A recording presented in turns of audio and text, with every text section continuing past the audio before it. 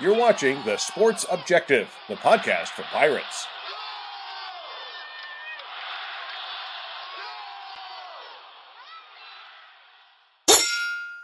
ECU, Private Nation, Purple and Gold family, stand to your feet, put your crossbones up, and lean side to side, yeah, and lean side to side, yeah, and lean side to side, come on, yeah, welcome to the island, man, it's crazy in here, a whole sea of purple and gold waving in here, keep a plank on the Shark Tank, traders beware, because we got a whole bunch of rowdy sailors in here. You're watching the Pirate Football Playback on The Sports Objective. Join us every Sunday night on our YouTube channel and Facebook Live as we talk East Carolina football. Now, here are the guys. Welcome into the Pirate Football Playback right here on The Sports Objective, and we have a very special night. The Birmingham Bowl champions of East Carolina University. Very happy about that. Ladies and gentlemen, I want to bring in Kyle from LaGrange Barber. How are you, man? What's going on, Dave? How are y'all? Very, very happy. Matt Semenza, all the way in the great state of Connecticut. What's up? What's up, guys? Really looking forward to having a great conversation with Isaiah tonight. Had a fantastic season. Obviously, congratulations. And, definitely a lot to talk about with you tonight. No doubt. Bubba Rosenbaum from China Grove. What a great night. And I know that we're going to do this show anyway, but it's even sweeter when we got a Pirate victory and a great Pirate graduating and moving on to, we know, the NFL. Yeah, great to see this program continue to trend in the right direction, winning the first bowl game. The program has won since 2013. And right now, very excited to be joined by a guy who's a key cog in all that this team accomplished, and that is East Carolina receiver, Zay Winstead. Zay, we appreciate your time this evening. I appreciate y'all for having me. No doubt about it. Zay, let's get started with get your thoughts on the bowl game, and maybe we can backtrack a little bit about the season, but talk about the bowl win. You guys, I'm so happy for this team, so happy for you. I know you made a move to East Carolina for this very thing, and talk about the whole bowl experience. It was good, getting a bond is, we already with each other 24/7 anyway, but, just being with each other for them, 5 days in a row and traveling as a team and getting to bond more and make more, friends and stuff like that. Because, you usually with your group, like your position group, so you don't really be around everybody. So that was good. And, going bowling and stuff like that, spending time together. So that was a great experience. Isaiah, how was the bowl suite? I know you guys, they don't do really the specific presents anymore. They let you guys kind of choose what you want. How was the Pickets in there? From what I heard, it was good. So I actually we had went to Texas de Brazil, and I had got sick in my stomach, so I missed it. Oh wow! So you missed your bowl gifts? Yeah, I'm gonna still get them though. I'm gonna still sign the paper and get them, but I just couldn't do it then. I had fell asleep. So that restaurant is by the way, guys, I love Brazilian steakhouses, and that was right across the stadium, right, Isaiah? Yeah. So you just ate too much? I mean, not really. I mean, I like my stuff well done. I wasn't really trying to eat that. Okay. That bleeding food. There may have been a coastal waitress that served up your food. Yeah, it probably was. Probably was, man.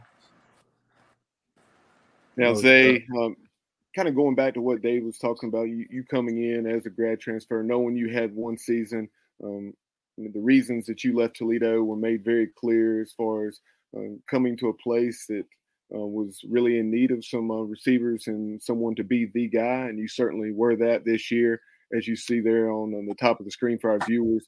88 catches, nearly 1,100 yards, 6 touchdowns, a heck of a year. You were so consistent. I think you had pretty much 5 or 6 catches in every game with the exception of one. So just talk about, being able to do what you came here to do. It was a blessing, earning the spot and just, being able to show my teammates what I really could do. I was a big talk coming to Greenville and then, you know, being able to really prove it to them that I could do it, you know, and then just being able to make plays for the team. And, you know, I know it was a controversy, like if I could come in and be the number one guy. I never had 1,000-yard season and stuff like that, so that was also another goal of mine, and prove myself right that I could go out and do that. You know, Isaiah, there's so much movement in college football these days between the portal and grad transfers, and obviously you had a huge decision to make last year. You know, you had 1 year of eligibility left, and it was vital, you know, that you were able to make a great choice that was going to, you know, allow you to sort of propel yourself to the next level. And you know, when I think of you, you coming to East Carolina for 1 year was really a match made in heaven. I mean, it was great for East Carolina to have you. We just saw the stats you put up, tremendous stats. But I also think it was great for you, a great opportunity. You know, you were able to step into a great situation here, and it just seems like it just worked out perfectly. What are your thoughts on that? Yeah, it definitely did. You know, when I was in the portal, like I said, Holton was hitting me up every day, telling me, you know, like he want me there, and you know, we can do what we got to do and make history and do all this other stuff. And you know, so I trusted him, and you know, I took his word for it. And when I got there, we grinded and stuff. You know, so it definitely, like, it wasn't easy. It won't just, you know, I come in there and we had to grind for it. So it definitely was a perfect situation. You know, and I feel like when I came on my official visit, you know, everything was evolved around football. You know, it was a football town, and you know, everything just seemed like love. So it was a good decision for me. And you talk about the role that Holton Ahlers had in recruiting you. So just that rapport you developed very quickly with Holton throughout those summer, you know, unofficial and official workouts. If you would just you know, talk about that rapport with Holton and having the opportunity to play with a guy who was starting for a fifth season. Oh, it was good, man. You know, being a part of broken records and stuff like that. You know, like I think the other day, he had threw some touchdown to me, and I was like a part of like a broken record or something. Like I don't even be knowing all that stuff. I seen it on Twitter, but you know, it just feel good to be a part of history and stuff like that, and you know, being able to make an impact to this school for 1 year, and you know, leaving a legacy and stuff like that, and being able to help my team win games. So it was good. Perfect quarterback situation with Holden, and you know, we had a good relationship. Talk about the wide receiver room, you know, with C.J. Johnson, Jalen Johnson, all the guys. You guys were, I mean, what a great core of receivers. You one of the best years. I'm not just saying because you're on our show. One of the best years we've had at wide receiver U. Wish we use that term more, but we really are wide receiver U. Talk about the experience with the guys in the wide receiver room. It was good, man. They made my life easier. You know, I get all the glory sometimes with those stats: 1,085 yards and 6 touchdowns and 88 catches. But if it weren't for them, I wouldn't have those stats. You know, because sometimes, you know, by them being so good, they'll create one-on-one matchups for me. So you know, you can't double team the whole me, CJ, and Jalen. So you know, it was good having them, and you know, we set a high standard for each other in practice. You know, we worked hard. Like if you could go see the clips in practice, you would see like we catch the ball, we bursted for 15. Like we just tried to make everything. And when it got easy, we tried to make everything hard on ourselves. So, you know, it was a good experience with them. You know, like I said, and then we had 2,000-yard receivers and 3,000-yard passer and 1,000-yard rusher. So, like I said, it was good to be a part of history and you know do it with those boys. Yeah, Zay, first time that's ever been done in East Carolina history to have a 3,000-yard passer, 2 1,000-yard receivers, and a 1,000-yard rusher. And we'll talk more about some of those specific numbers a little bit later on. Go ahead, Kyle. No, I was going to say, speaking of the wide receiver room, in your opinion, who are some of the young guys that we haven't seen that much that the Pirates can look forward to seeing next year? I mean, guys like Kerry King, they got some potential. Name a couple of guys that you think that will be standouts next year that haven't seen a lot of playing time this year. Kerry King for sure. Brock He played a little bit. Number 33. He played a little bit in the game. In the game. He was backing up CJ. Yeah, he had a catch. Brock, Jari, Jari Patterson. Y'all haven't seen him this season. He definitely gonna get some playing time. He didn't earn his spot. Earn his way into playing in the rotation. Outside Taji Hudson. No, he really good. He played in the game too. He had a catch. Almost scored a touchdown. He also had a tremendous block. Yeah, definitely. For CJ. So yeah, and we like our whole receiving core. I feel like our whole receiving core good. You know, we had Josh Murphy. You know, he tore his ACL at the beginning of the year, like in camp. So he didn't get to show his ability out there. You know, we got a lot of people, man, but those people I feel like is gonna play a lot next year for sure. And Josh is a guy who had actually, done some nice things prior to that injury, and he had a rapport with Mason Garcia from high school down at Carolina Forest, I believe. Yeah, and he was traveling with us to the games. You know, he was up in the booth, like helping call plays and stuff like that. So, kind of going back to the game against Coastal Carolina, looking at that matchup, they had been pretty good against the run, with the exception of a game or two. So you knew it was going to be a decent challenge to run the football, and it was not surprising to see us come out throwing it a lot. And so now that the game's behind us, and talk about that game plan going in, and just being able to really jump ahead of Coastal early and get that 10-0 lead. So basically our game plan it wasn't really to throw the ball throw the ball or run the ball. It was just to attack. So wherever that may be, whether we throwing it, you know, whether we running the ball. I mean, I didn't really have no worries about Keaton rushing for over 120 yards. You know, he do it every game. So I feel like it was gonna happen either way. So that was basically the game plan, just to attack them on all phases of the ball, special teams, defense, offense. And I feel like that's what we did. Like going forward on fourth down. You know, my touchdown was on fourth down. So, you know, I just feel like we played aggressive and we attacked, and they couldn't hang with that. Isaiah, you put all the receivers, you know, on the goal line, and you have a race, a 40-yard dash. Who's winning that race? Josiah Hatfield. Okay. Yeah. All right. He up there. I don't know. Him and Keaton got a race. I'd like to see that. He up there for sure. Him and Kerry King, Jalen real fast too. I feel like behind Jalen, I'm up there. Yeah, and you bring up Jalen. Jalen had a tremendous game, the second best game of his season. Going back to Old Dominion, he had 9 catches for almost 100 yards and had 5 for about 65 or something the other night. And that was a heck of a catch on the touchdown. The Coastal Carolina guy was excited about the hit that he laid on him, but Jalen held on to the football. Yeah, like I said, man, that boy. We just been competing. We've been competing together, trying to make each other better every day in practice. And, you know, like, he nice.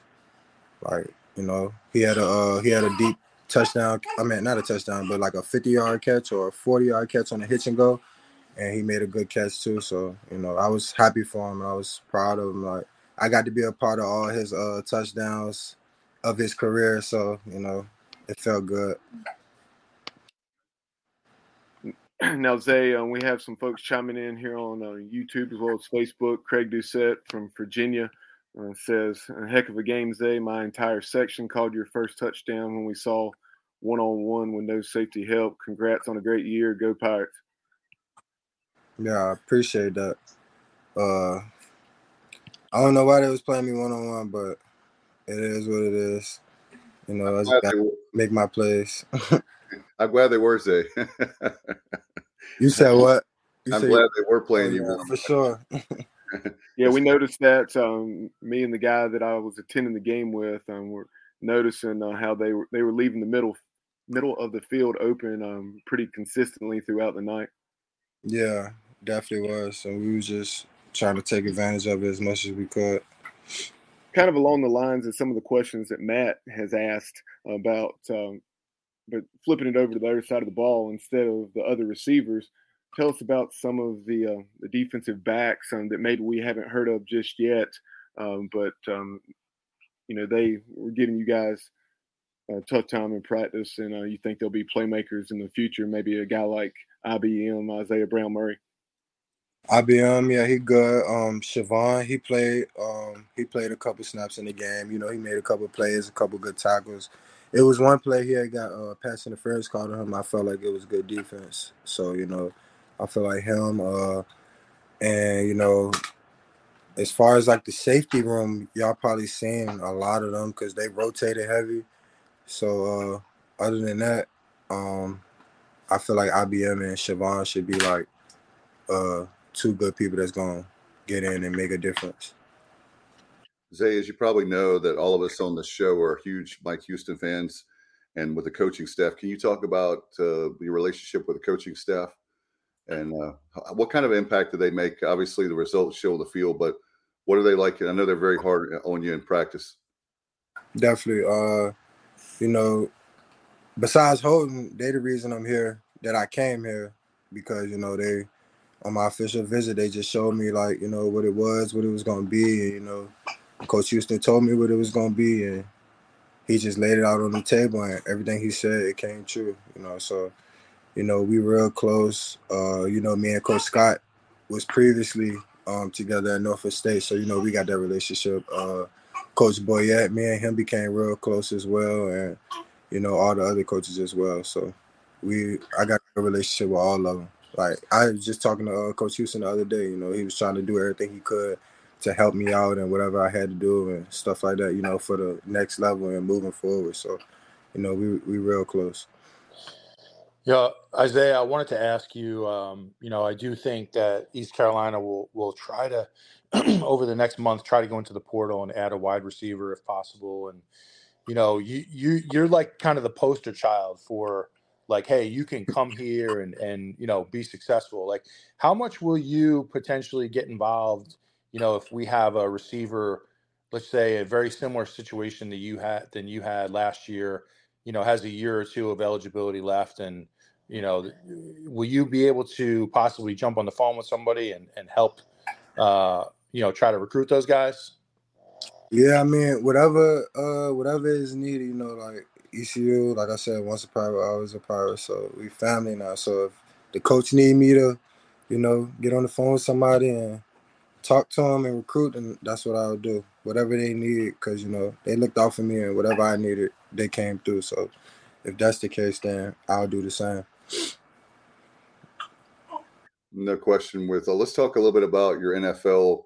I know you're working really hard on that. Your NFL dreams coming up. The draft obviously being in April. I love the draft time because it's near my birthday, so it's like a late birthday present for me, being an NFL fan. When your birthday? April the 14th. It's a couple weeks after my birthday. So, but anyway, talk about that experience. I don't think fans realize how hard you guys work to get to the next level, not only during the college career, but now this part, the next few months is so crucial. Yeah, it definitely is. Like,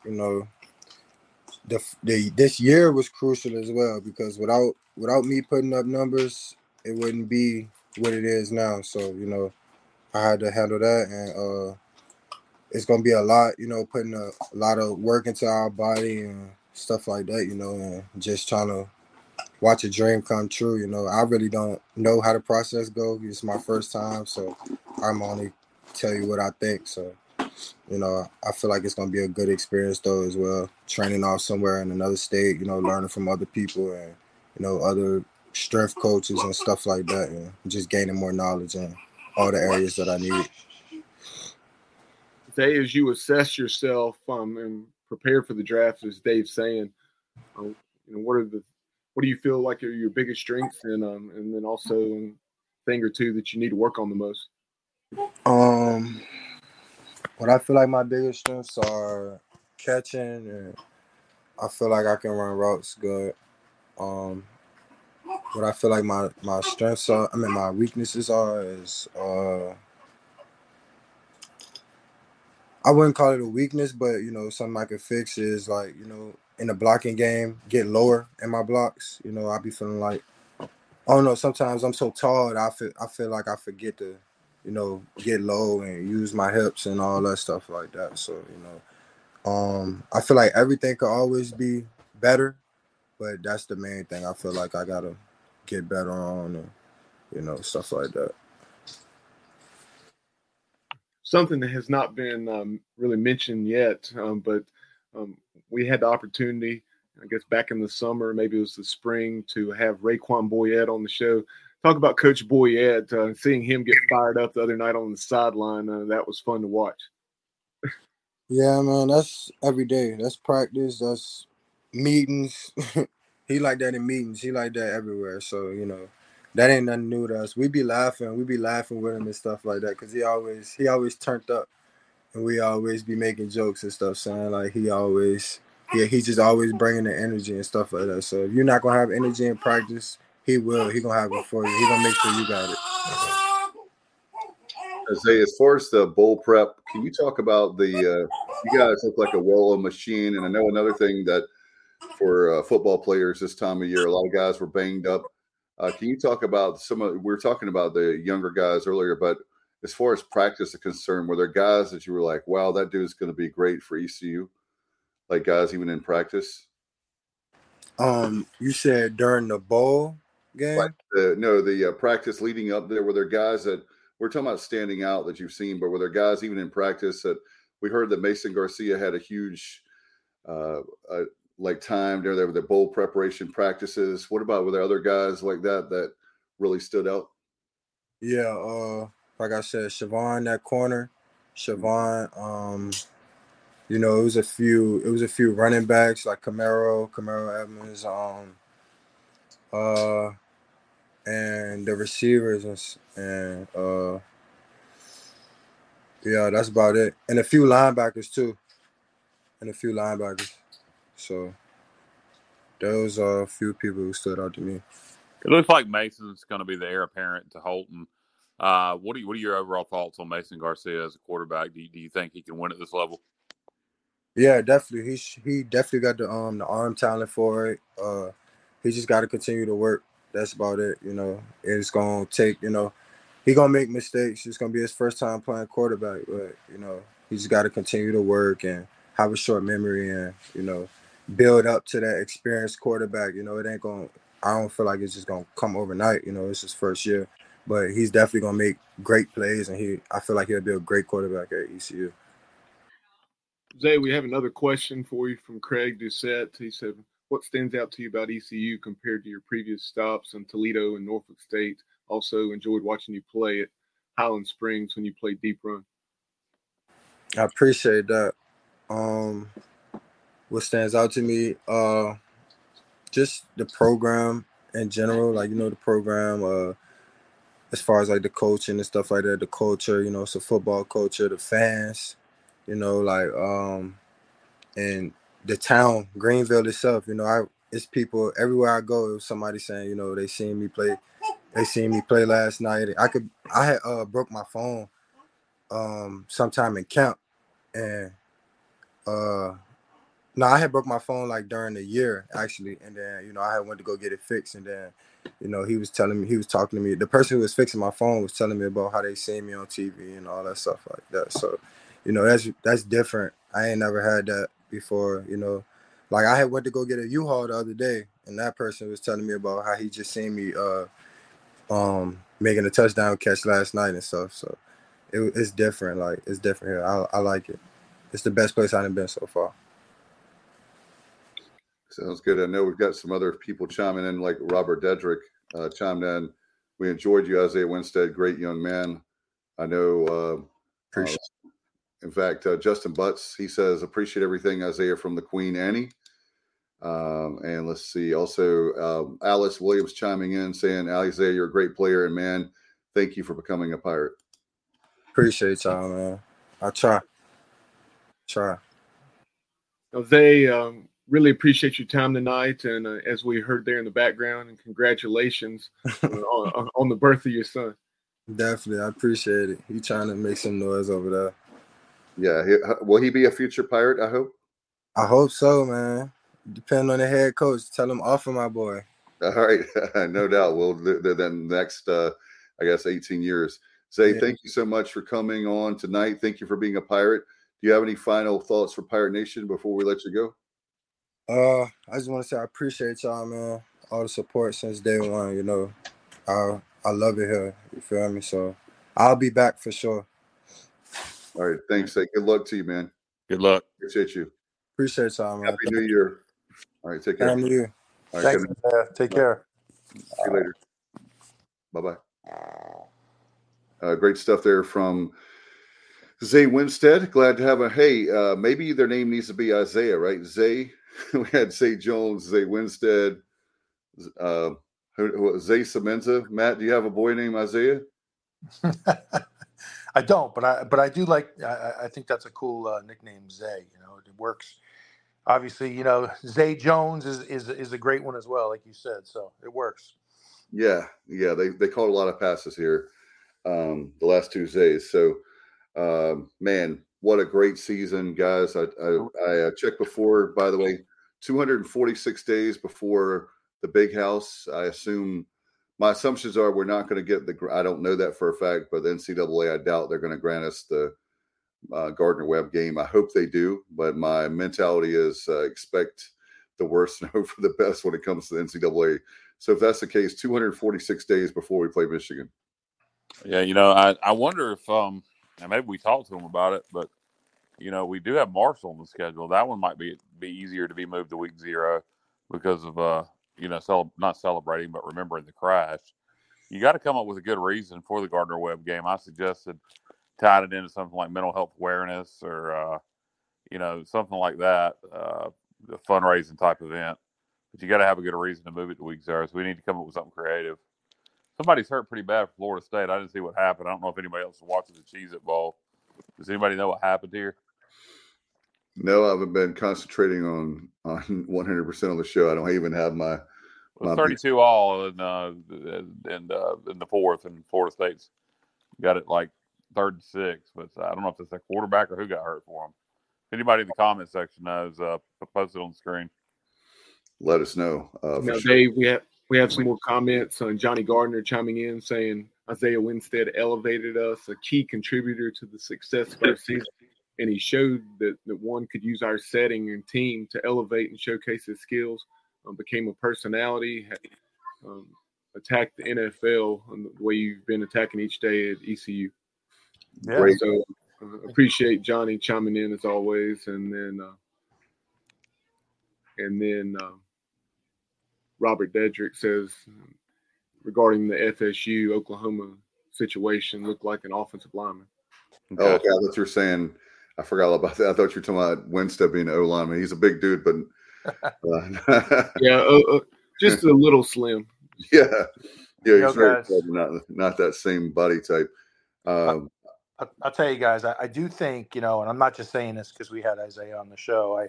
I do think he is very capable of having a great career in the NFL. And you know, you look at him, obviously the size is there, right? 6'4", he's got long arms, he's got range, athletic kid, you know. But what I really like about him, there's two things I like. I like his ability to come down with 50-50 balls is really kind of on the next level, in my opinion.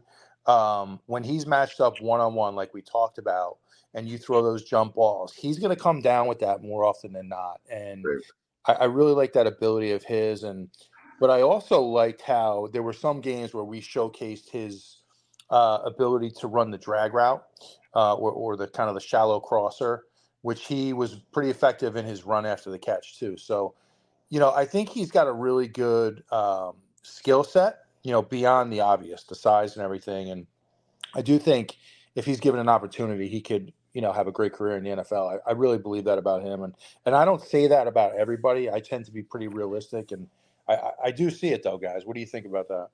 Yeah, when the 50-50 balls you were talking about, we probably should change for Zay. We should probably make it 70-30 balls or whatever. It seems like it's way more than 50-50. When you have a chance, when you're Holt Nailers, you thank God for a guy like when you have a guy like playing the slot like CJ and you have Winstead, you throw the ball up, but those guys are so tall, so athletic, they jump up and they make you, like look great. Like just, I don't know, just for me, when I see the ball thrown up in the air, I'm like, man, we've got a good shot to score a touchdown, and more than not, we do.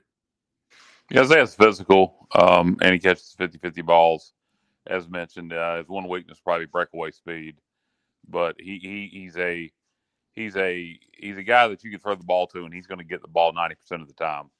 And he'll definitely get an opportunity in the league. He'll make a roster. I'd be shocked if he didn't. And to your point, Kyle, we talked about his consistency, 5 to 7 catches, 60 to 80 yards, and in pretty much every game, and then a lot of games where he exceeded 100 yards. And you referenced the breakaway speed and how not a ton of big plays. I think he had one catch over 35 or 40 yards, and that was the one against Navy where the corner went for the pick on the hitch route, and it ended up going 75 to the house. Yeah, but very consistent. And like I said, if you throw the ball anywhere near him, he's going to get it.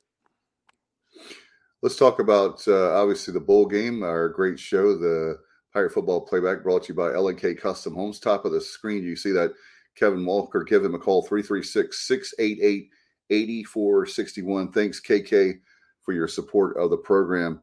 And let's see, I tell you what, I just want to get your guys, this is our first show since the bowl game, get your reactions of the game. What was your emotions like during the game and your overall thoughts?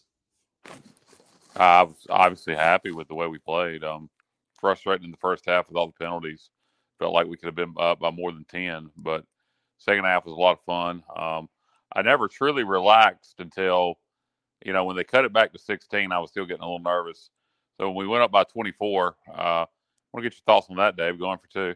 But when we went up by 24, I was able to finally relax and realize that we weren't going to blow the game, because that's just how I am. I won't relax until it's definitely put away. But very proud of the team, proud of Holton, proud of the receivers. We really played on offense as one unit, and defense did enough. Defense made some big plays. So, when Grayson McCall went out, I think we would have won the game regardless, but it would have been much closer. When he went out, I kind of knew right then the game was over. Yeah, I think it would have been a touchdown, 10-point kind of game, like Vegas has said, the line. But when he went out, does anybody know his condition? That was a. I think it was just protocol. I think he's all right. Okay, all right, because it didn't look very good. I hope he is okay, because that was that when he came right down his head, right? I mean, it was not a neck. Yeah, he was on the sideline the whole rest of the second half in a hoodie, nothing around his neck or head or anything. So I think it's just concussion protocol. All right, and then as far as I was really happy with Holton and his game, and I know he talked about his legacy, most definitely a future ECU Hall of Famer. A lot of people can, twist the numbers and stats. Well, he was here 5 years. There's a lot of guys who were here 5 years and they don't have the stats of Holton Ahlers. So really proud of him, and with the game he played, certainly to think about, guys, the first game he came in, remember the Carolina game, he scores a touchdown. From that point to now, really proud of him and his accomplishments. And Keaton Mitchell, I was wrong, guys, by 2 yards. It was 142 yards, and I said he would have 140 on our bowl show, if you remember. So I'm sorry I was off by 2 yards. I thought he had 124. It said 140. Well, I saw 142. We're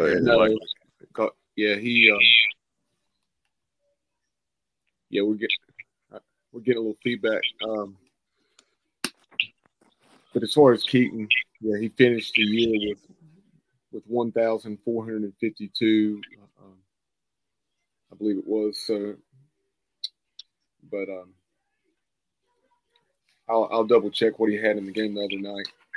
Welcome into the show. I know that he's been taking care of family matters. A guy that should be in the Hall of Fame. He's in our Hall of Fame for the Sports Objective. One of our contributors, Terry Gallagher, played the Pat Dye era. Captain Bunk, welcome in. Long time no see. How y'all doing? We're doing great. How about you? It's always a great day to be a Pirate. Terry, what are your thoughts on the bowl game the other night? Obviously, the results is what we wanted. What were your overall thoughts? So, thought we played well. Thought we took care of things. Never really felt like we weren't in control of the game. And I thought we did exactly what we should have done. It was great. I loved it.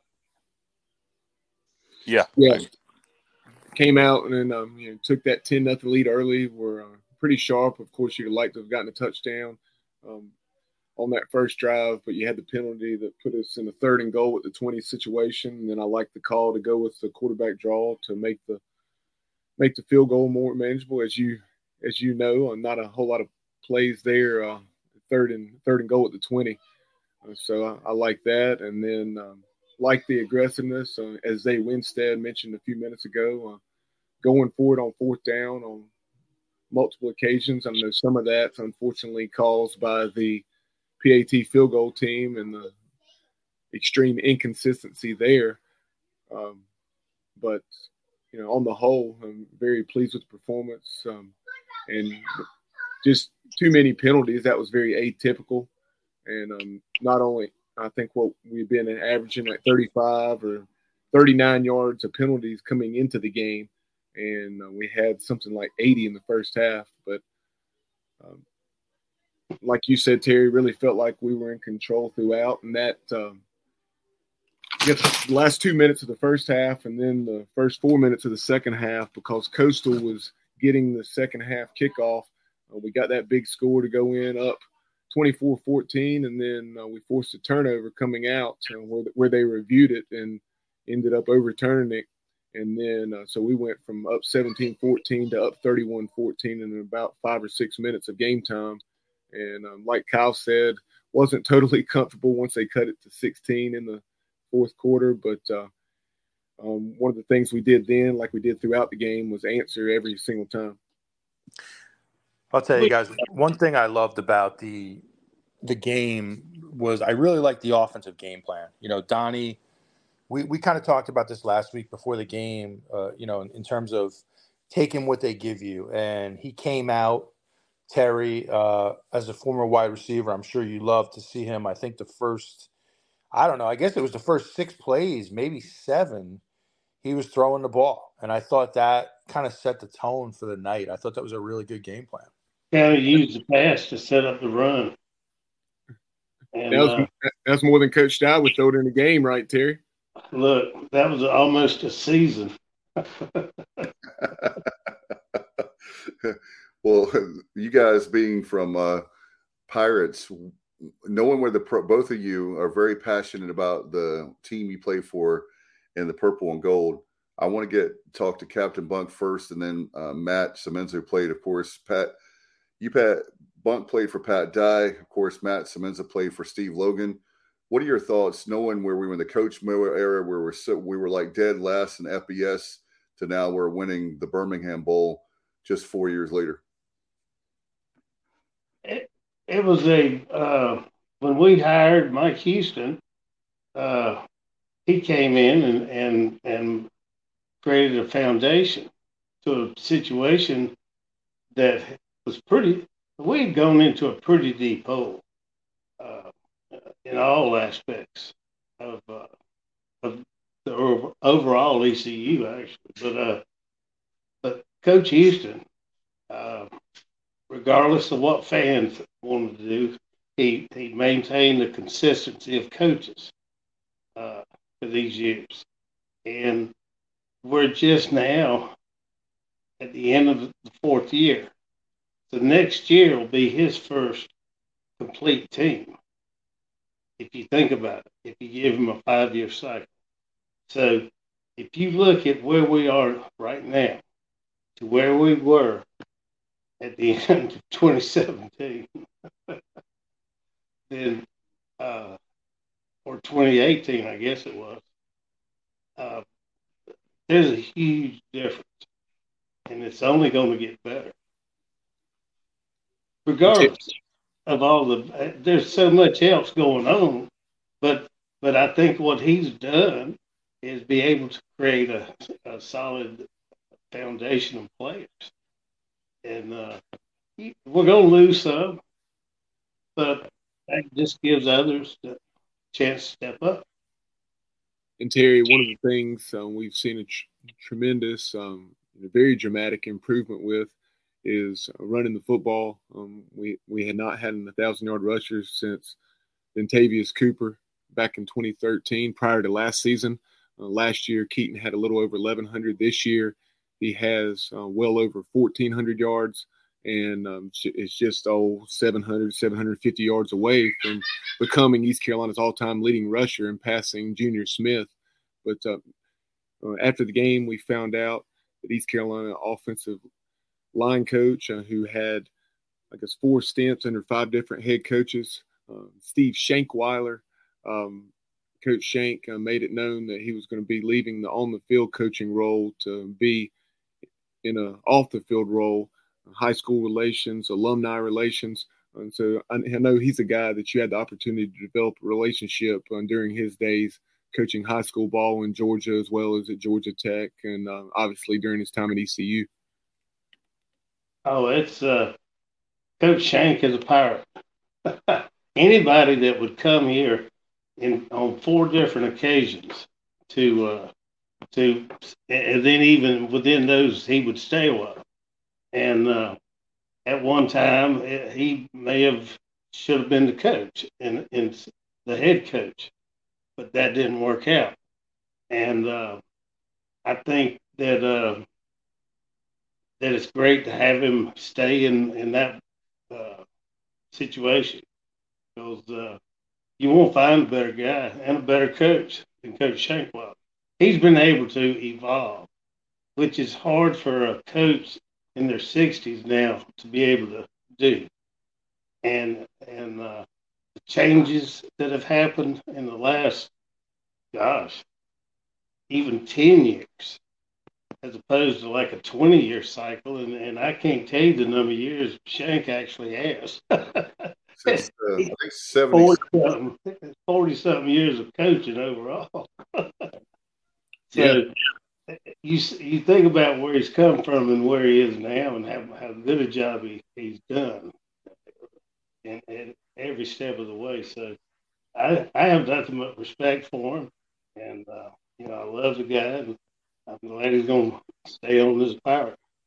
Yep. He was here under Art Baker, was retained by Bill Lewis, followed Coach Lewis to Georgia Tech, and then had the chance to come back under Coach Logan in the late 90s. I think it's 98 to 02, and then came back with Skip after having developed that relationship with Skip at the University of South Carolina on Lou's staff, and then obviously now with Mike Houston following him from James Madison. Well, after his time at Georgia Tech, he coached high school football in Georgia for a few years, and at one point, I was one step away from taking a job with him as a coach, and it just didn't work out. What's the name of that school he was the head coach at, Terry? He was at Glen Academy. Yeah, I knew it was something Academy. Brunswick, Georgia, St. Simon's Island. By the way, we want to give a shout out to Richard Allsbrook from the great state of North Carolina, but he's from Williamston and Pirate Nation. And this is a great one, Terry. I hadn't thought about this. Great point by him. He says that Shank deserves ECU Hall of Fame. Absolutely, Richard. That's why we have the smartest listeners or viewers, period, anywhere. He is ECU. Yeah, he definitely deserves to be in. You look at the amount of time that man has given. Think about coaching, guys. The amount of he's been around more years than a lot of coaches have been here. So, and if it's Logan, Skip Holtz is another one that should be in. There's other people that should be in, but certainly as a coach and a position coach, there's nobody better than Shank. Yeah, Shank's been here, like you said, under 4 different head coaches. Nobody else can say that. He is a Pirate, like Terry said. And Shank definitely deserving of the Hall of Fame. I guess one of the closest to Shank as far as serving on multiple staffs is Donnie Kirkpatrick. I was going to say Donnie Gay. Donnie on Skip's staff as running backs coach as well as receivers coach, and then obviously the Ruff and McNeil tenure as receivers coach, doing an excellent job with Justin Hardy and company, and now Coach Houston is OC. Yeah, let's talk about Donnie for a second, guys. I mean, just a real quick on Donnie. There were a lot of people this year. You read message boards and you read these different things. A lot of people ready to write Donnie off this year, guys. And you got to give Donnie credit. I mean, especially these last few weeks of the season. You look at what we did at Temple. I mean, we rolled up how many points was it, guys? I can't even remember now. 48? 48. 48. Thank you, Kyle. And I do think he adapted here. There were some new wrinkles in the offense. If you look at the bowl game, if you really look at it, guys, there was more horizontal passing than I think we've seen this year. Like little passes. I don't know if they're wide receiver screens, but just kind of throwing the ball out wide to the wide receivers. We tried to get the ball to Keaton in space a little bit. So some new wrinkles. So I was happy for Donnie because, like I said, a lot of people tried to write him off, but he was able to bounce back really strong here the last few weeks. Yeah, after the Houston debacle, we bounced back by scoring 102 points in the last two games, 49 against Temple and 53 against Coastal Carolina. And think about some of these numbers. I know earlier I mentioned the statistic for the first time ever in East Carolina football history, we had a 3,000-plus yard passer, 2 1,000-yard receivers, and a 1,000-yard rusher. You look at the per play average, 6.6 yards per play. That's the best ever in East Carolina history. So that's sure we ran a lot more plays, but that's the average. So you go back in 2014, that was the next best, 6.5 yards per play. So that just that illustrates the explosiveness of this offense. Obviously, Keaton Mitchell, but and just how consistently we operated. 7 turnovers. That's the fewest turnovers ever, and by a wide margin. The least turnovers we had committed prior to this year was 14, and that was in 2007. And the turnover margin, we were plus 13, and that was defense did a good job. Don't get me wrong. That I think last year we forced something like 23 turnovers, so not quite as good on that side. The loss of Jaquan McMillan had a lot to do with that, but because of the offense taking such good care of the football, not turning it over in the last 7 games, and sure we got fortunate in a time or two against Coastal Carolina where we had a pick drop, but that says a lot for Holton, and also the job that Keaton Mitchell, obviously Rajay before he went down, Marlon Gunn. Our running backs do not fumble the football, and it's unbelievable, how rarely they put it on the ground. And I think that number, the turnover margin, ranked 6th all time. And you look at it just offensively, and those numbers that I just rattled off. Sure, you can always find numbers to kind of make your case. Maybe not always, but a lot of times you can. But there's no denying how good we were this year offensively. Sure, we had our shortcomings at times, and especially against some of the better competition. But you look at it on the whole, you got to be thrilled with where we're headed. And a lot of the criticism was, quite frankly, folks who, in my opinion, don't know a whole lot about what was going on. Well, Fire Donnie! Fire Donnie! Yeah, exactly. We've never had that before. Let's fire him so we can get back to Misery. We love Misery so much around East Carolina. No, I'm being facetious. But and the whole thing is, people don't understand there is I know passion is one thing, but there's also practicality. And the whole thing is, look at what he gets paid. Comparatively speaking to other offensive coordinators, even in our own conference. Where are we going to hire somebody for that? How are we going to improve ourselves if we're not willing to pay our assistants? Well, that's a nice segue for me, guys. Not only that topic, but there was rumors going around. We heard from our good friend Steven Igo and others that there's going to be coaching changes. I don't know if it's just Shank. For me, special teams has been a big concern for a lot of us in Pirate Nation, if not all. What are the coaching changes do you guys see? I know that's hard. It's probably just speculation at this point, but we've been around the game of football for a long time to know that when things aren't going well, when you look at Coach Houston, he's made coaching changes every single year. So this year's not going to be different. Well, obviously we're going to be hiring a line coach. That goes without saying, but I would take Shank's advice also on that hire if I was Coach Houston. Obviously, Coach Houston's got to hire who he wants, but Shank would be in it would be somebody I would consult on the hire. But you got to do something about special teams. I don't know if our D-line coach or special teams coordinator D-line played well at times this year, at times not. I don't know. I don't know if you just remove him from that role or if you outright do away with him and bring in a new D-line coach and a new / special teams coordinator. So I don't know how you handle that, but obviously something has to change on special teams. I mean, it's a fundamental of the game. It's blocking and blocking, tackling, special teams. Well, you're getting back into the whole salary situation. In order to do a lot of this stuff, you got to pay more. You got to have more money to pay more people.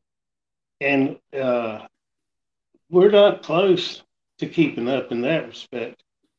And so people can complain all they want. But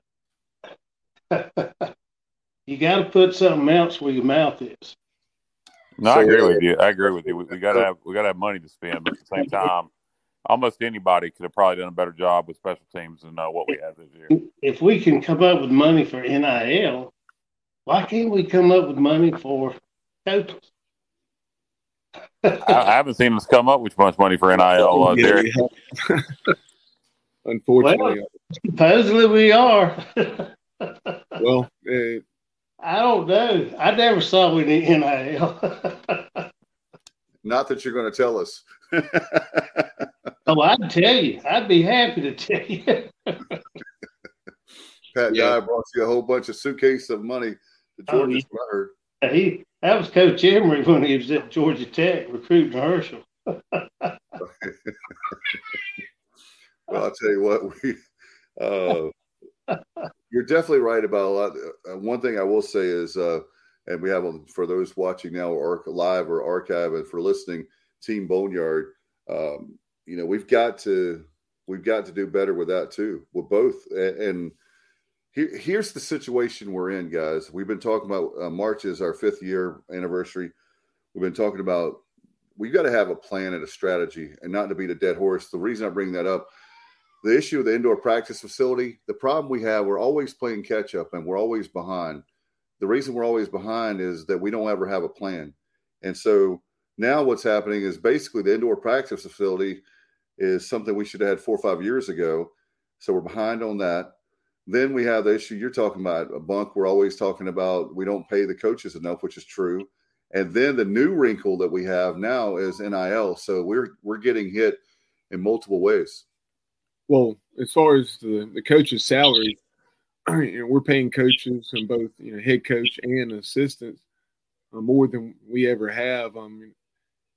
Mike Houston, I want to say it's 2.3, 2.3 million, 2.3 or 2.4 is, but considerably more than we had ever paid a football coach. And I don't know how much greater the assistant coach salary pool is, but and obviously, despite us paying more than we ever have, how is that relative to the competition? Because they're also increasing, like Terry's saying.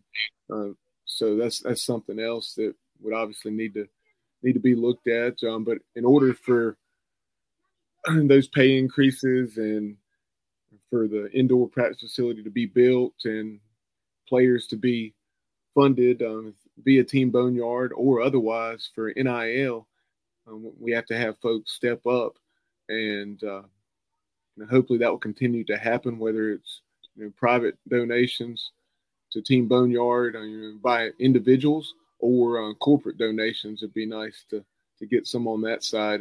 Hearing that we are going to be able to take care of some of the prime players, some contributors to this year's team, in hopes of keeping them around and have them remain Pirates. But SMU, for example, SMU obviously is very well known how much money they have, despite their poor support in terms of attendance at games. They have a lot of money and some deep pocket donors, and 85 scholarship football players, each getting $36,000 apiece, and then 13 scholarship basketball players, each getting $36,000 apiece. That comes out to $3.53 million. So that's just an example from, and probably the high-end example from our competitors. I know UTSA recently launched a very lofty NIL program as well, and I'll see if I can find out a little bit more about that to share with our viewers and listeners. Guys, you look at this whole NIL situation, you look at the portal. I mean, can you imagine being a head football coach in college in 2023? I need to say 2023.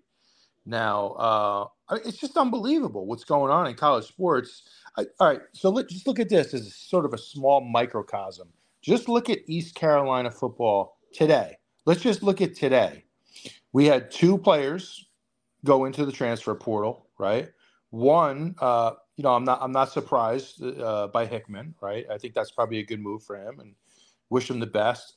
And then Jair Wilson, obviously, that one kind of came out of nowhere to me. Hate to see him go. But then you look at the flip side. We were able to bring in a portal player from North Carolina, Nash. So you look at the events here just today, and it's unbelievable the movement we're seeing. You're trying to keep up with so many things now. You're trying to keep up with this NIL business and so many challenges with that. And then you're trying to figure out now on a yearly basis, how do I manage my roster? It's unbelievable. You're constantly in a situation where you're going to be losing players, and then you're filling those holes. You're plugging holes. Maybe occasionally you get ahead of the game, but my God, this has got to be brutal for a college football coach, especially at a school, in the American Conference like we are, where you just don't have the financial resources like, the Oklahomas of the world, and even to Bubba's point, the SMUs. If I'm not mistaken, we signed 15 players, right? 15 before or 16. Christmas. Yeah, I think it was 15 or 6. Was it 16? Somewhere in that neighborhood, yes, that's correct. And that left us 9 scholarships. Yep.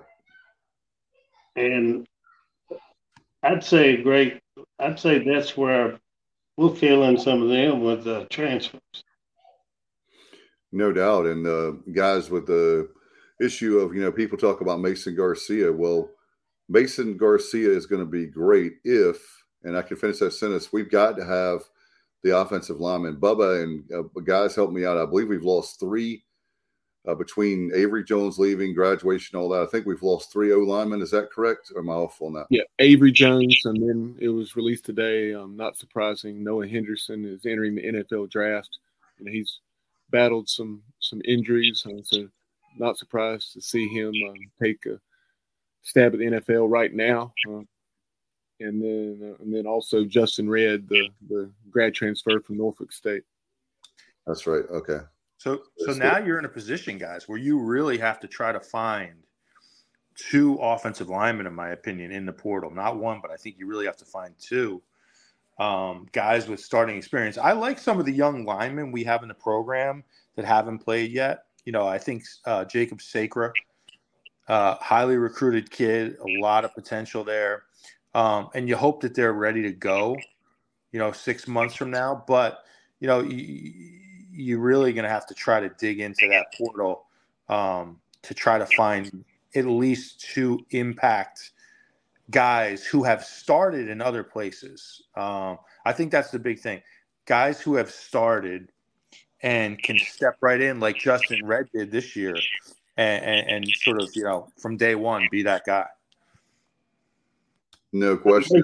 I noticed we signed several players from Georgia.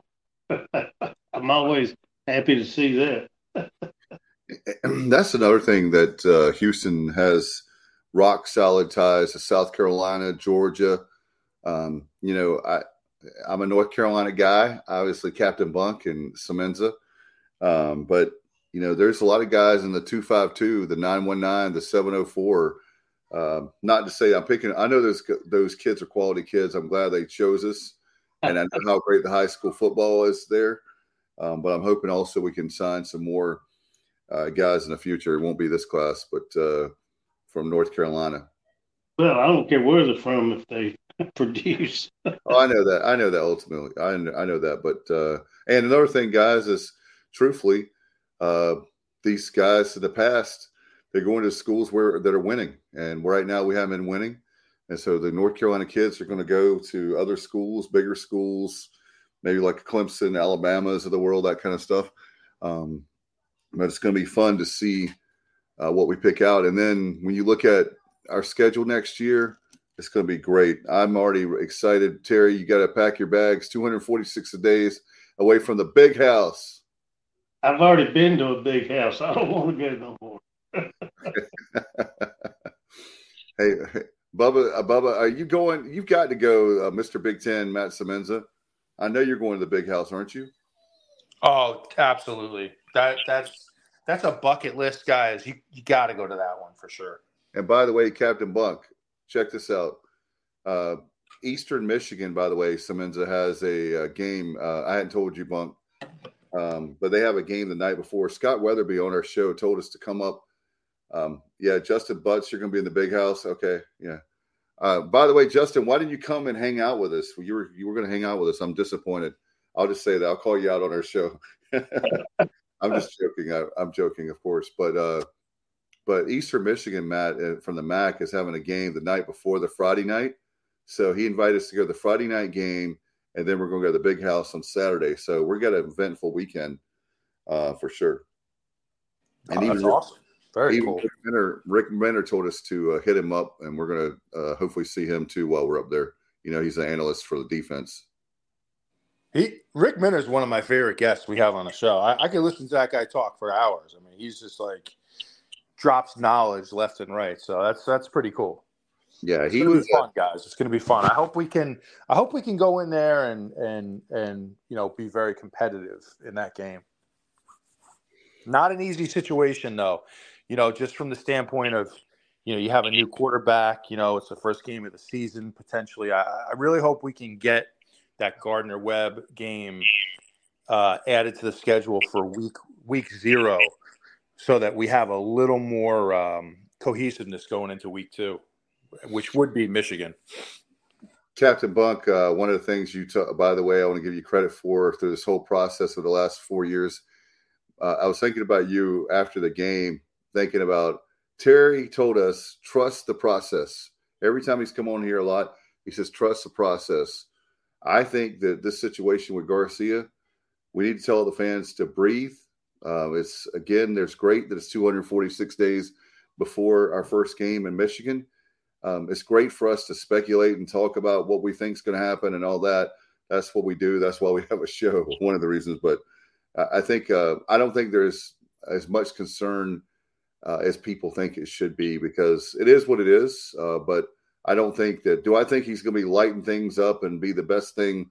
I'm not saying since sliced bread, but at the same time, I think the people that think it's going to be a complete disaster after the kid has held a clipboard for 3 years with 2 or 3 years waiting to play I think he's going to be all right.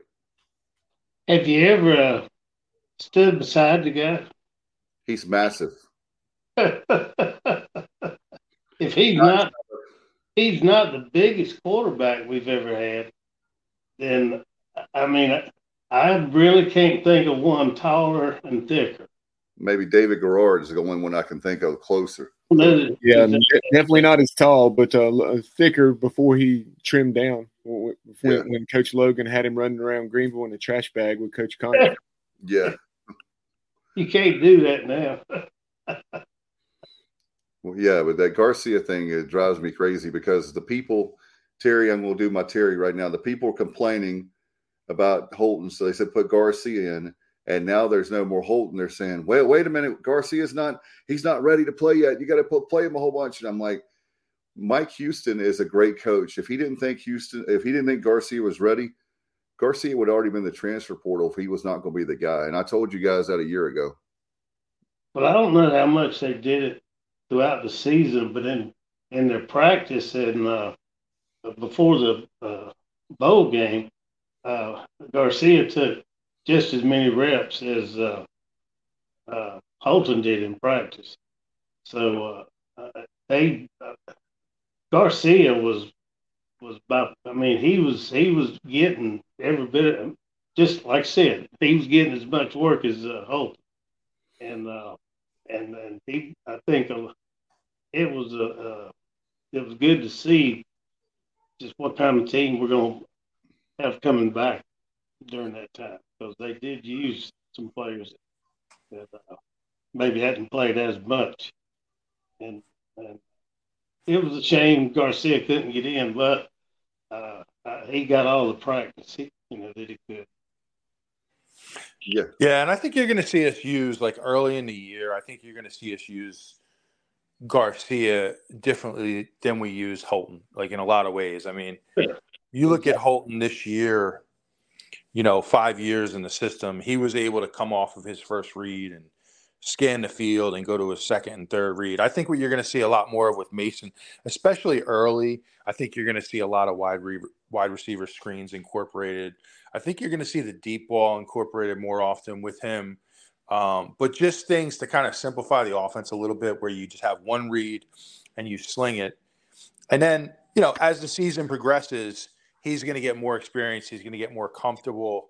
And then I'm sure they're going to expand the offense a little bit. But it's going to highlight the importance, guys, of having Keaton Mitchell. I mean, if you can break in a young quarterback with a running game, that makes all the difference in the world. Let's make sure we keep. Go ahead, Terry. I said, let's make sure that Keaton is here next year. Absolutely.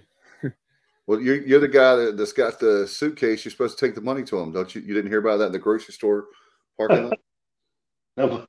Nobody told me, because they haven't seen my suitcase. Well, that no longer has to be the case. Now we just need to, maybe.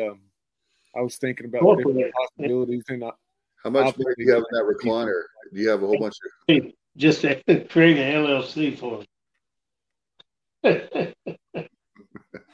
Yeah, that's one thing, guys, that my concern is. I know, Matt, you said it before, is the fact that growing up, I know Captain Bunk knows it very well. Matt, I know you do. But, I mean, speaking of SMU, what they were doing is nothing compared to what's going on now.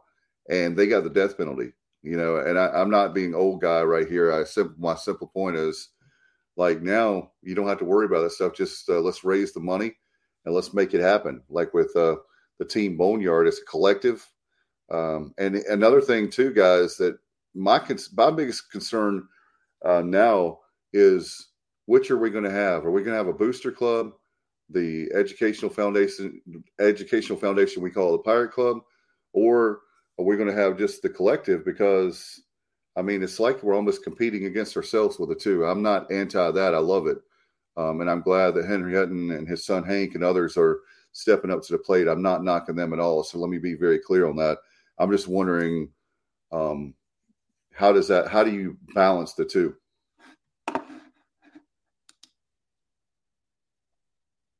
I really don't know.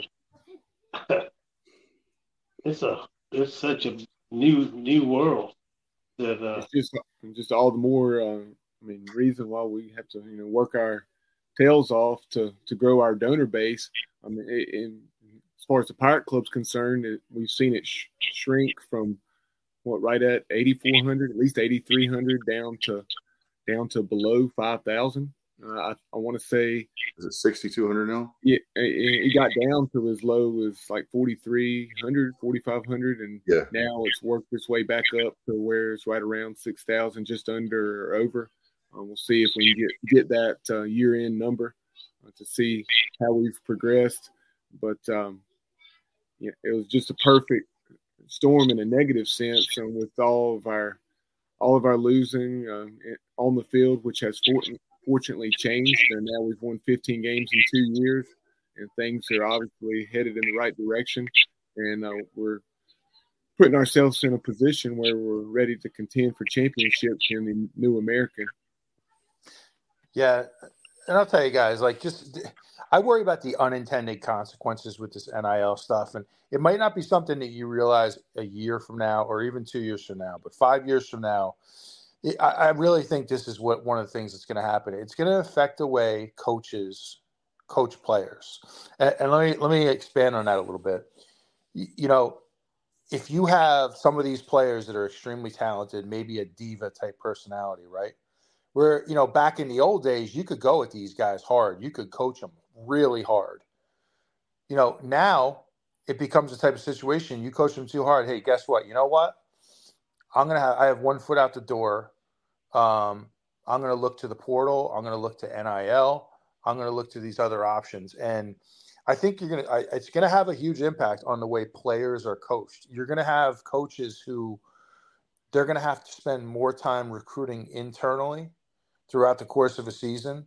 That's going to become almost like an added feature of the job. Recruiting internally is going to be something that you're going to hear a lot about. And there's going to be unintended consequences like that are going to really, the NIL is just going to, have these impacts more than people realize. Speaking of NIL, I think that Semenza, I think Captain Bunk is looking for all that money he has underneath the recliner or in the cushions there, the recliner, because you got a lot of money there. You can dig deep and give to Team Boneyard Pirate Club. Look, my dogs, they're wanting treats. They think it's bedtime. I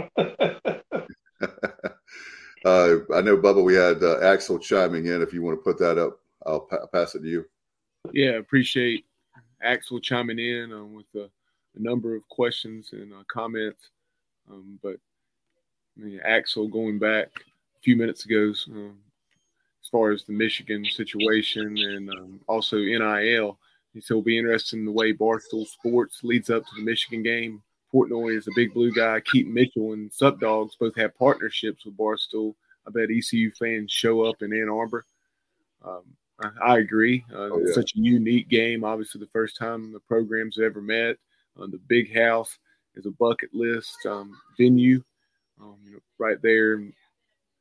If not the largest, one of the largest, very close to the biggest venue in college football and the Michigan tradition, back-to-back playoff appearances, and who knows, we'll see how it goes this year, potentially a national championship if they can take care of business against TCU and then either Georgia or Ohio State.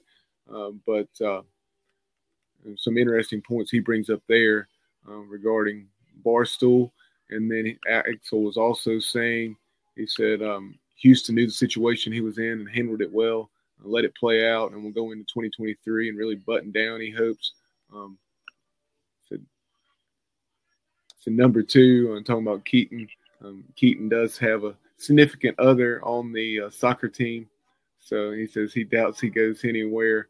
He's a superstar here. That obviously always helps. And he says build a program with fidelity, more business decisions, find him the loot. And then Craig chimes in saying the freshman, sophomore, and junior classes are the first classes in a long time that probably have a feeling like we did in the 90s. The winning tradition builds pride, while the losing years builds apathy. so happy for this generation of Pirates. And yep, that's a great point regarding the mid to late 90s, and then also that stretch under Coach Holtz from 2006 to 2014. We went bowling every single season under Holtz, and then Ruffin McNeil, with the exception of 2011. That's crazy. That's absolutely nuts. I hadn't thought about that, but that's right. And Captain Bunk and Semenza, I wanted to ask you both. You both played through. In fact, Captain Bunk, you're part of what's considered the modern era with Division I football with Pat Dye. He took it up to that level. You guys, the 1978 Independence Bowl champions. I mean, that's a huge bowl. And back then, there were not many bowls, like we discussed many times. Semenza, you know what it's like to be in an amazing run there with Coach Logan. And now you have a situation with Houston, with you guys, with Dye and Logan. Where do you rank Houston already? Do you think he's on the path of being up there with a Logan and Pat Dye, with the legacy? I know there was a lot of talk about legacy with Holt and Ehlers, but what about with Coach Mike Houston? Go ahead.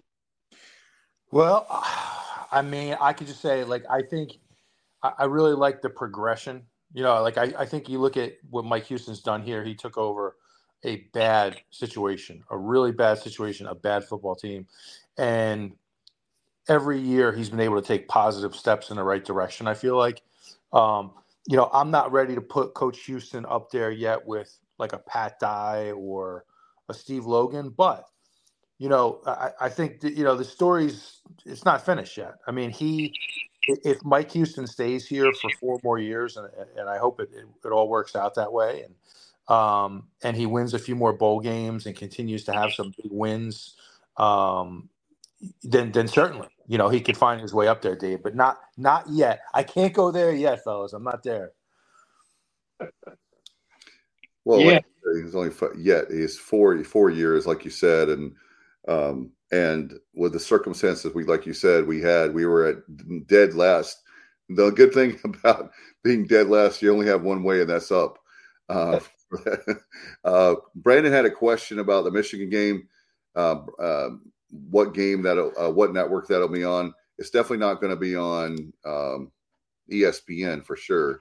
It's going to be on more likely Fox or Big Ten, I would think, or definitely ESPN Plus, right, guys?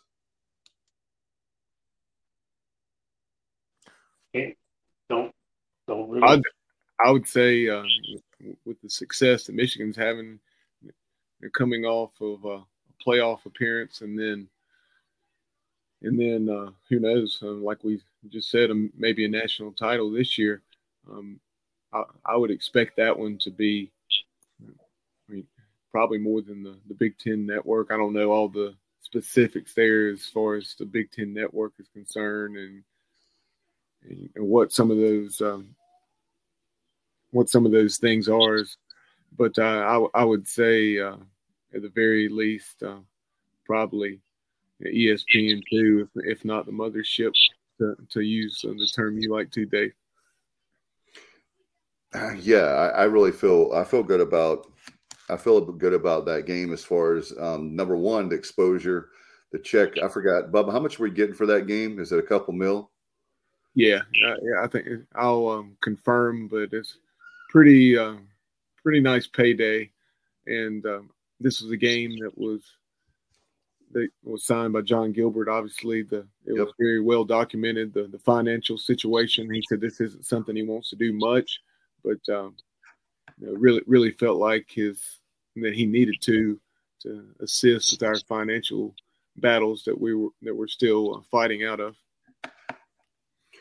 Yeah, well, hey, can we take, all right, so if we're getting, say, $2 million, can we put like $1 million for the coaching pool and then $1 million? It's 1.8. Justin says 1.8. Okay, I thought it was right at $2 million. Okay, so can you take half that money? I don't know how that has to be appropriated, but could you put half that money towards NIL? I mean, like 900,000, $1 million towards that, and put some more money towards the coaches to keep them. I mean, those are two of the biggest things that we're going to get the money as far as the donors for the indoor practice facility and all that. We'll get all that. I'm not worried about any of that anymore. It's now NIL and Captain Bunk. I know your point is not sexy, but you're right on the money when it comes to keeping coaches. So there's only one way to, and if you fire them, there's only one way to get any coaches with more experience or what you would consider a step up, because of what the pay is, as opposed to what, like say, even schools in our own conferences. We just don't pay our coordinators that much. So, relatively speaking, that is. Oh, Axel brings up a great point too about the LED stadium lights. He says, "Can you imagine a purple haze rave and a Dowdy following a Pirate touchdown?" I absolutely love that, Axel. Thank you for bringing that up. The experience, by the way, that bowling there in Birmingham was like night and day. I hate to use that cliche, but Legion Field versus Protective Stadium was like a Pinto versus a Cadillac. I think we've heard that somewhere right before, but I mean, it wasn't even close. The stadium was awesome.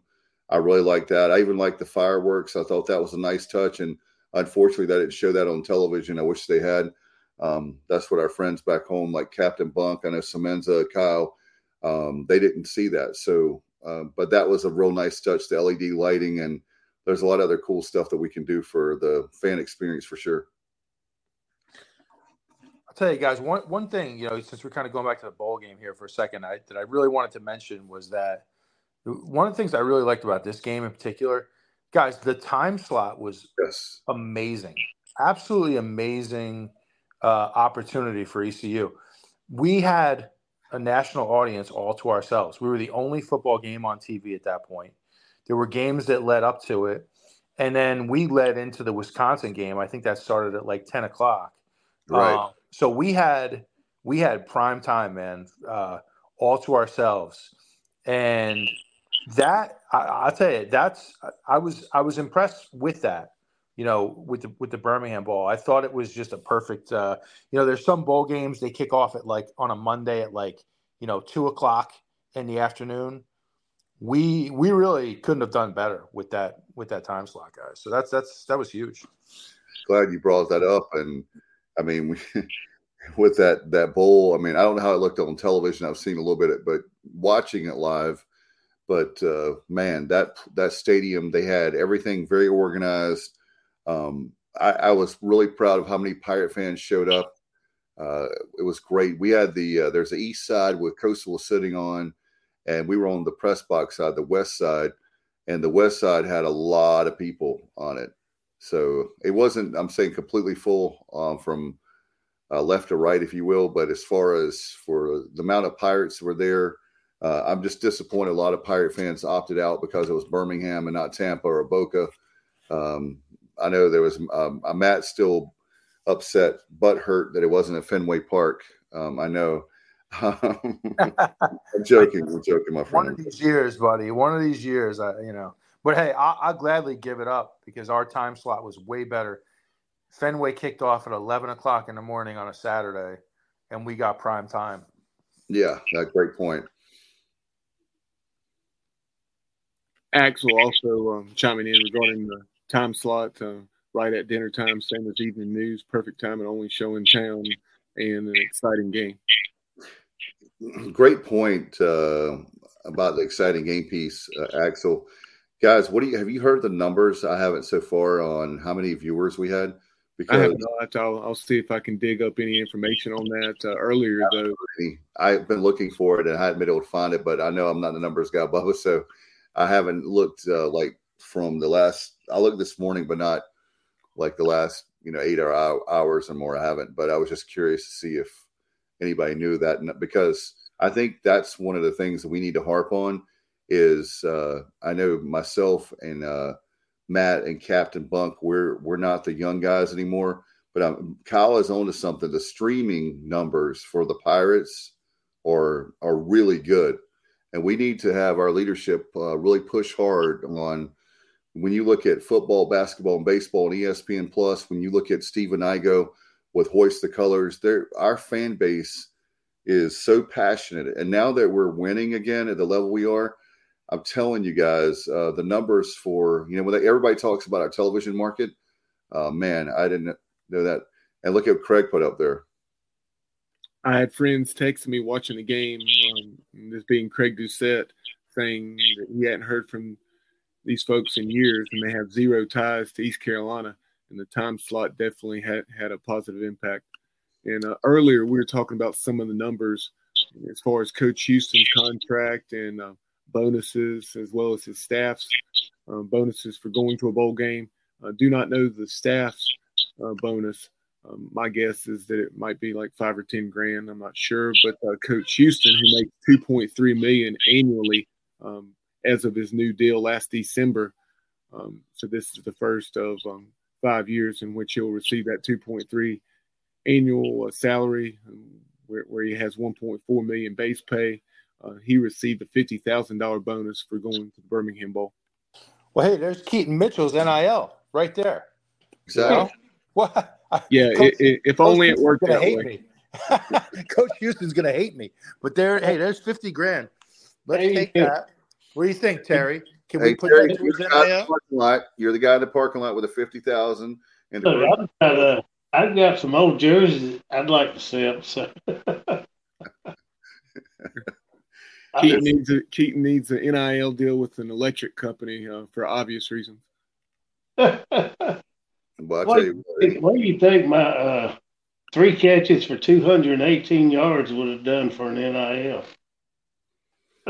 Might get a six-pack out of that. I don't know. Hey, Captain Monk, you'll get some PBR. I don't know, but like I said, whatever we think doesn't matter because we're not those young kids anymore, and it's such a change of time. But we've got to change with the times. If we don't change with the times, we're going to get behind. We were happy to get a boxed lunch of chicken for the plane ride home. Man, that sounds good to me right now. What about you, Semenza? Bubba is like perfect. He eats like so perfect that,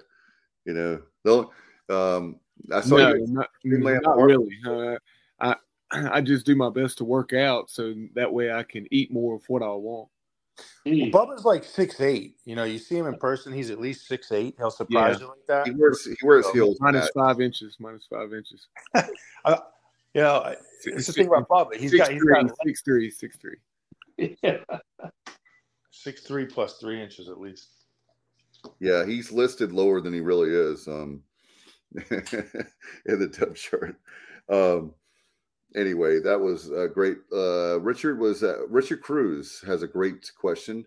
What was the attendance of the game at the Birmingham Bowl? I have not. Bubba, have you seen that? And how many Pirates for the game? I have not. I've looked in multiple box scores. I'll see if I can find that. Based on just eyeballing it, the stadium seats just shy of 42,000, like 41.8 something. And that was a sellout last year.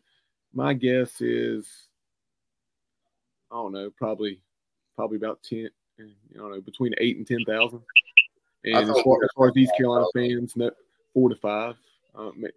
In best case scenario, I'd say worst case scenario, probably about 3.5.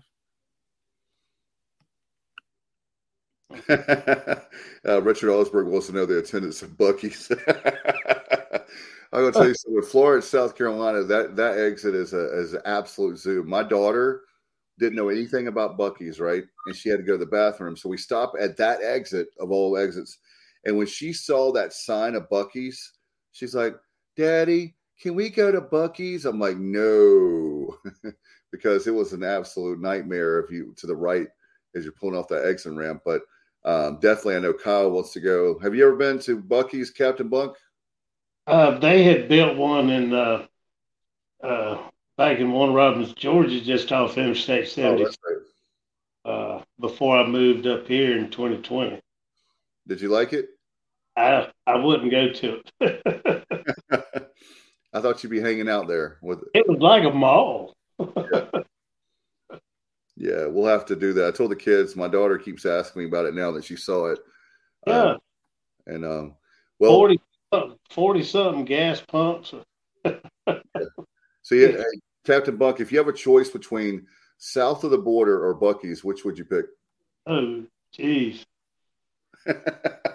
Oh, parking lot.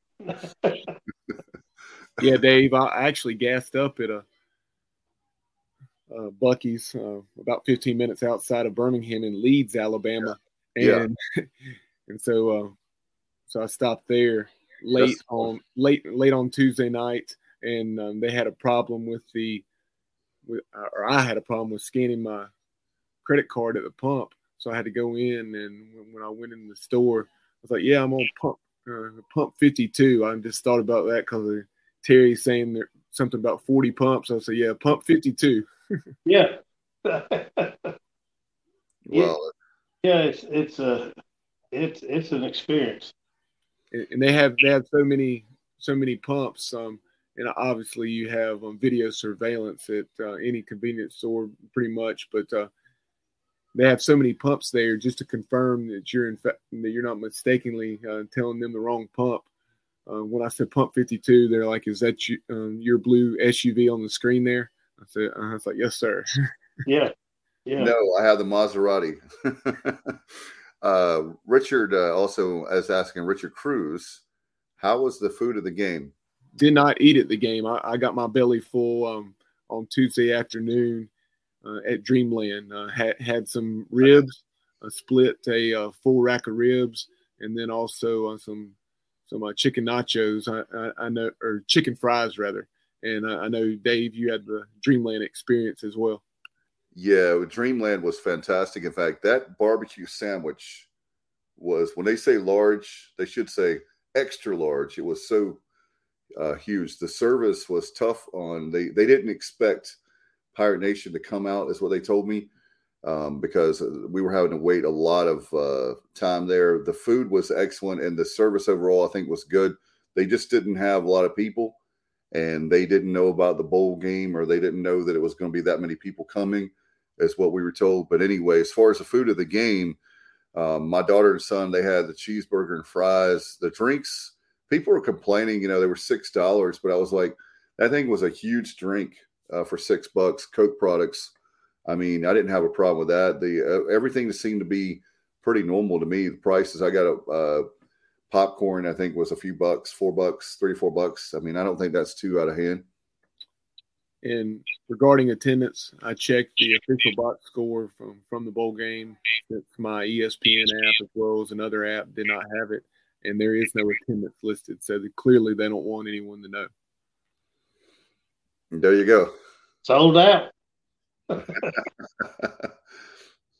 Dreamland was awesome, but the food of the game sucked. Okay, thank you, Justin. Appreciate that. No, I thought overall it was good. In fact, Craig was, excuse me, Craig. It was great in the stadium club. He said chicken, barbecue, cornbread, veggies.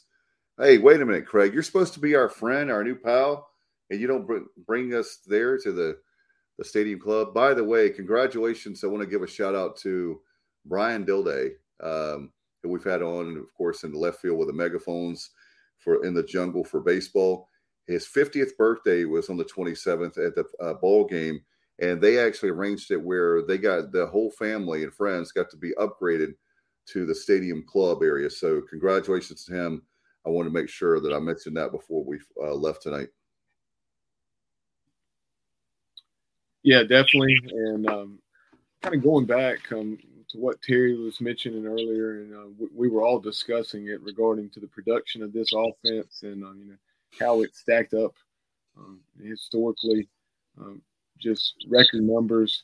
And I think, and this is a conversation that we've all had. I know this is something I discussed with multiple people over the last few days down in Birmingham. And this is nothing against Mason Garcia or any quarterback we have in the near future. But, I think next year that, we'll realize exactly how special what we've had with Holton has been. He had 28 touchdowns to just 5 interceptions this year. And you look back at some of the the quarterbacks we consider to be the best to ever wear the purple and gold, be it a David Garrard or a Shane Carter and a Marcus Crandall, etc. And the numbers stack right up with them. So it's tough to compare eras, but Holton Ahlers is undoubtedly one of the best to ever wear an East Carolina uniform at the quarterback position. No doubt about it. Yeah, I'll just jump in on it really quick. I was bothered the other night on some of the message boards. People still bashing Holton Ahlers, guys. I don't care what anybody says. That kid is a gamer. He's tough as hell. Yep. He's a grinder, as Bubba would say. He's a grinder. He put his heart into it. Grinder. The kid put his heart into it. Was he perfect? No, nobody's perfect. But that kid, I'll defend him forever because he's a freaking gamer. And, he plays hard. He plays hard every week.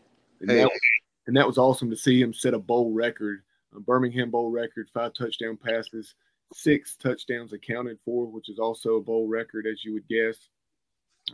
And then to see him be able to get on that ladder after the game and pull the Peyton Manning. Peyton Manning used to always jump on the ladder and direct Rocky Top. It's great to see Holton Ahlers do the same with the Marching Pirates and EC victory during the postgame.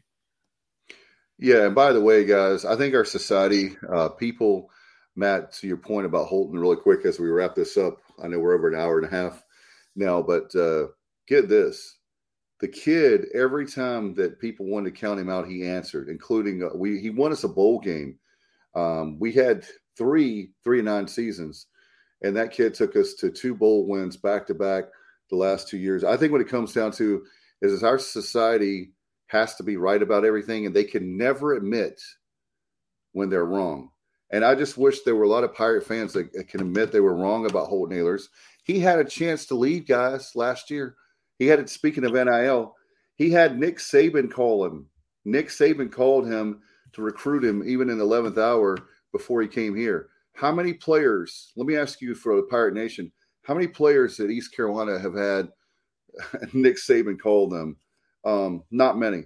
And there was a lot of places he could have gone, including Dave Doran and NC State. We could look at that. I think he did deliver on what he set out to do to bring us back to respectable, going to bowl games, winning 7 games last year, 8 this year, and the bowl victory. So anybody that is putting down Holton Ahlers is an absolute idiot, and I'll just say that you're an idiot. And I'm sorry, we have a personal friend that I think the world of, and that's what I'll say about him too. To anybody that can put down Holton Ahlers after all that he's gone through and all that he's produced, you get your mind straight. Instead of being right about everything and self-righteous, get your mind straight and realize it's a great kid. He did a lot for East Carolina, and I'm done. Dave, Richard Cruz has another couple questions for us pertaining to the quarterback situation as well as Donnie Kirkpatrick. We'll tackle the Mason Garcia question first.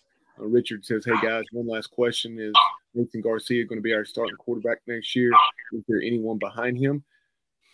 We'll see. He's a starter at Michigan. It certainly seems that way right now. Coach Houston addressed that during one of his bowl press conferences, saying that Mason will be entering the spring with it being his job to lose or to win, however you want to phrase that. You'll have Alex Flynn as the number 2. Obviously, Ryan Stubblefield entering the transfer portal. We'll see where he lands. And then you have Raheem Jeter, the talented true freshman coming in from South Carolina that will be number 3 on the depth chart and getting significant reps in the spring as well. And because of that, Coach Houston said that he liked Raheem being able to get significant reps in the spring. And at this point, based on what we're hearing directly from Mike Houston, it does not appear that we'll bring in another quarterback for the spring, but we probably will or perhaps will, depending on who's available before the fall. And look, the only way that Mason Garcia is not the starter is unless he does something off the field academically, anything. I'm speaking hypothetically, of course. Otherwise, he's going to be the starter. We have other nice pieces in there. We're loaded with talent. We've just got to improve on, I know, offensive line. You could look at linebacker and DB. We'll have a show where we, yes, Richard, he has 3 years left of eligibility, and that's one reason why people don't understand he didn't played sparingly this year. Yeah, purpose. hats off to Mason Garcia. He's definitely the exception in this day and age, especially at the quarterback position, to stick with it and stay in this situation.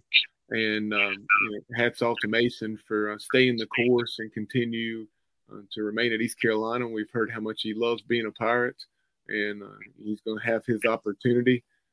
Craig Doucette saying Holton's throwing motion improved tremendously this year, in his opinion, that he assumes that was a result of his camp work with the Manning Pass Academy. He also went to quarterback country to improve his throwing motion, footwork, etc., down in Mobile, Alabama. And then he's got the hula ball. Garcia, he said Garcia throws a sweet ball, tight spiral, and strong arm. Watching him in warm-ups on Tuesday night was impressive. I was doing the same, Craig. He definitely has the arm talent, as that's the word you like to, or that you hear now. When you're listening to all the quote gurus and coaches and so forth talking about kids, but there's no doubt he has those things. But we'll see how he handles it throughout the spring and then moving into the 2023 season, and puts everything together. And then go ahead, Dave. No, I was just going. Robert Dedrick says Garcia takes his lump next year, but is ready for the 2024 playoffs, baby. That would be great. Hey, we'll take it, Robert. Guys, I did want to mention too, by the way, before I forget, as we were celebrating on Tuesday night, early Wednesday morning, one of our sponsors, we lost one of them, meaning they passed away from Porky's Backyard Barbecue. Terry Holiday, he and Mark Holiday are brothers, and they run Porky's Backyard Barbecue a lot. He passed away. It was it was very unexpected, and so it's still a big shock. So to myself, and I know Richard Allsbrook knows him well, and a lot of people that are from the Williamson area know Terry. He's had a lot of civic work over the years. He would give you the shirt off his back, and I just can't believe that he's gone. So we're gonna miss him a lot, and certainly our thoughts and prayers with all the Holiday family and friends, and we give our kind regards to that. So I want to make sure that we did that before we go. And I know we're going to promo some content coming up.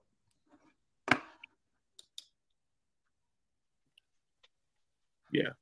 Sorry, I'm back now. I thought you saw where I said I was going to step away for a moment.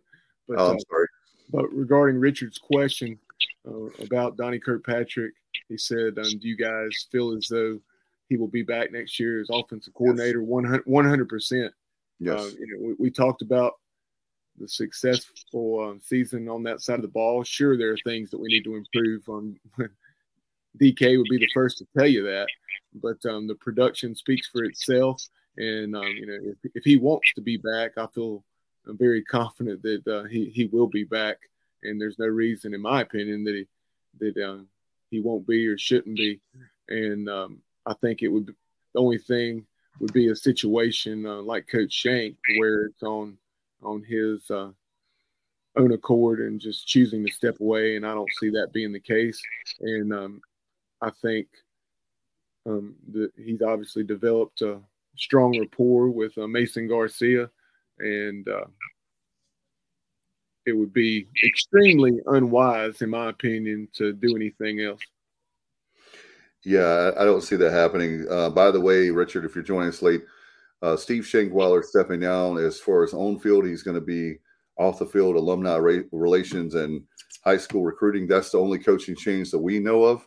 And so we're not going to speculate anymore on that, but that's all we know of. And I think that'll be the only change. So for all the Donnie haters out there, sorry, you're stuck with him again. I'm joking. I'm a huge fan of Donnie K. So that was great. Appreciate you, Craig, for coming out. He said he was happy to meet us in person. Likewise, my friend, you're awesome, and appreciate your jokes in person. That was even better, for sure. All right, we're going to get out of here. Let's talk about some new content coming up, Bubba. Yeah, and before we plug some of the things we have headed your way, had an excellent conversation several days ago now with Zion Agnew back on signing day. So definitely go back and check that out. Matt and I caught up with the talented wide receiver from the Palmetto State, Ridgeview High School down in Columbia.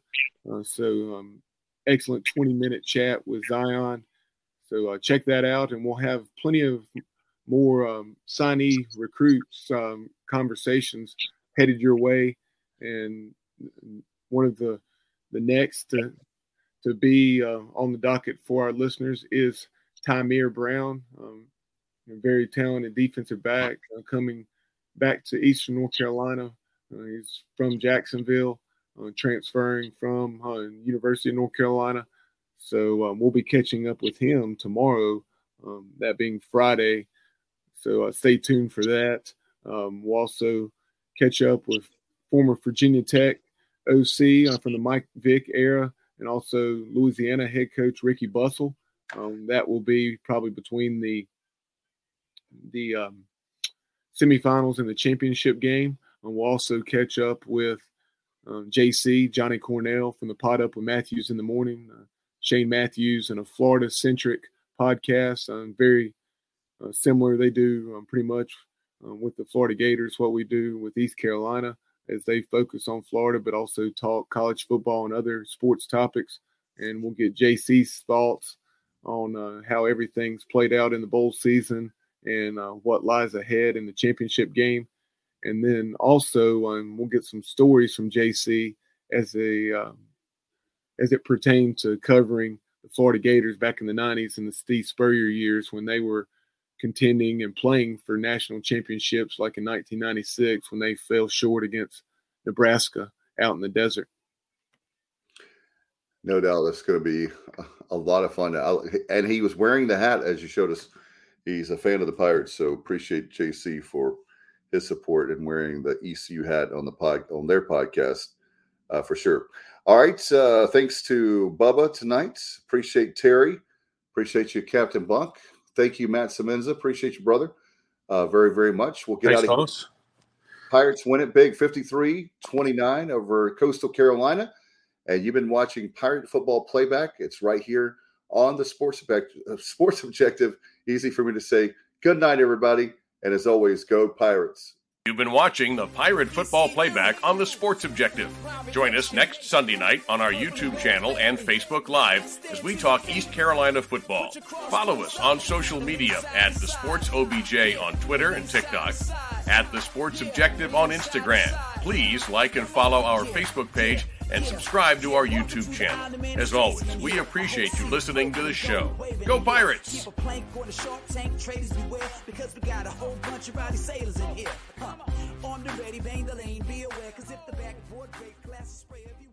With the Lucky Land Slots, you can get lucky just about anywhere.